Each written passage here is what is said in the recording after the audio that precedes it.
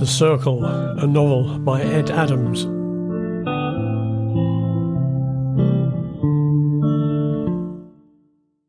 How did we get away? So, look, said Bigsy, I still don't know how we got away from whatever was happening at the hotel. Mike explained. There were several of us on the way to the meeting place at the hotel. I don't know who called us there. I wondered if it was Chuck, but he told me he hadn't requested the meeting. What I know is that it was one of the original team of us that worked together out here a few years ago. Anyway, I was the first to arrive. You and Chuck showed up soon after me, and I could tell you knew one another well. I didn't want to show my hand the first evening because Chuck and I arranged to meet the next day. It looked as if you guys were catching up. I could see you both talking fast in the bar before you got something to eat.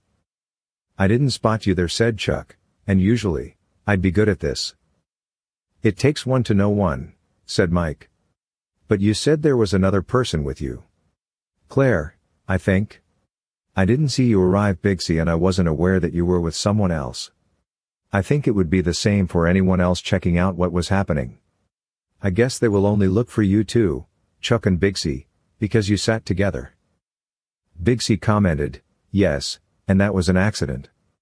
I didn't expect to see Chuck until the next evening.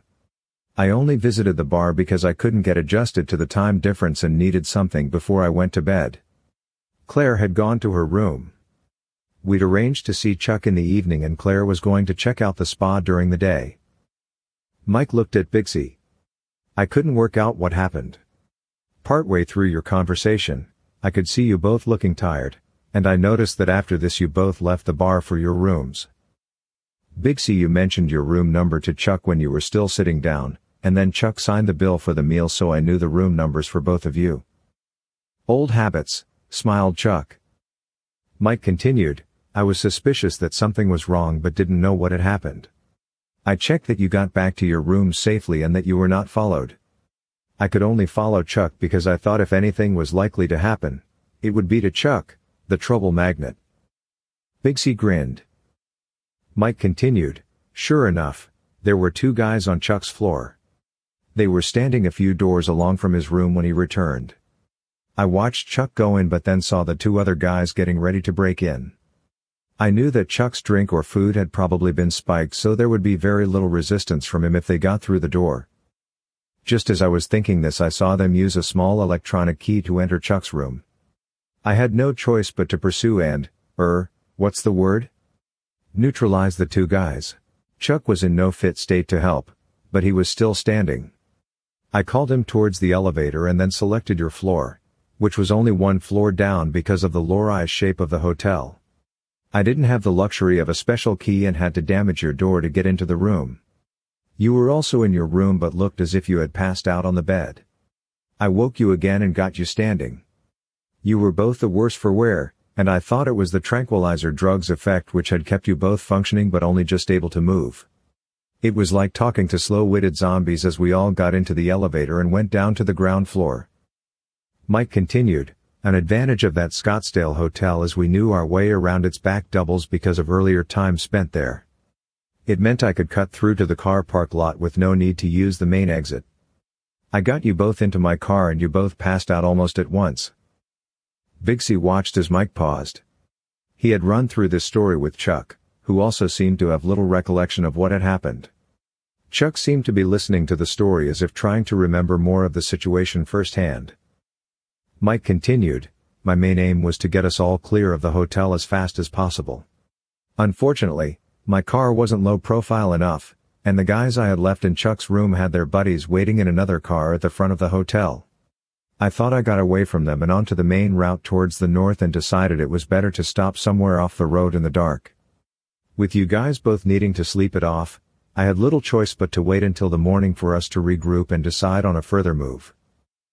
My hiding tactic worked because they could not find us. Both of you were completely out of it in any case. I worked out they had spiked you both with slow-release sedative, something potent but non-deadly, and I would need to let you both sleep it off. Then at around dawn, I set off along the main road towards the north, and everything looked as if we were in the clear. After about an hour of driving, I noticed a fast car behind us and realized that we were being followed. I think this when Chuck came to, and it could have been my erratic pursuit driving that helped shake him back into life. The guys behind were angry and trying to force us off the road or worse. I had to take serious evasive action, and this caused their car to turn over soon after we left the interstate. I think that's when I first woke up, said Big C.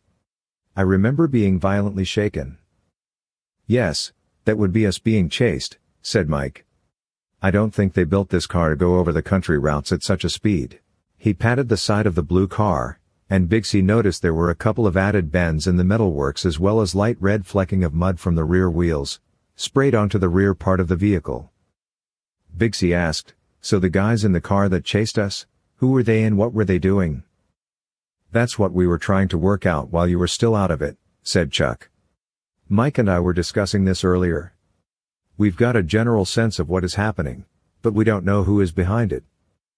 The fact they are at the hotel in Scottsdale suggests that they are now like bees around a honeypot looking for other people from our old team. I think it puts anyone else from the old gang invited to the hotel in danger.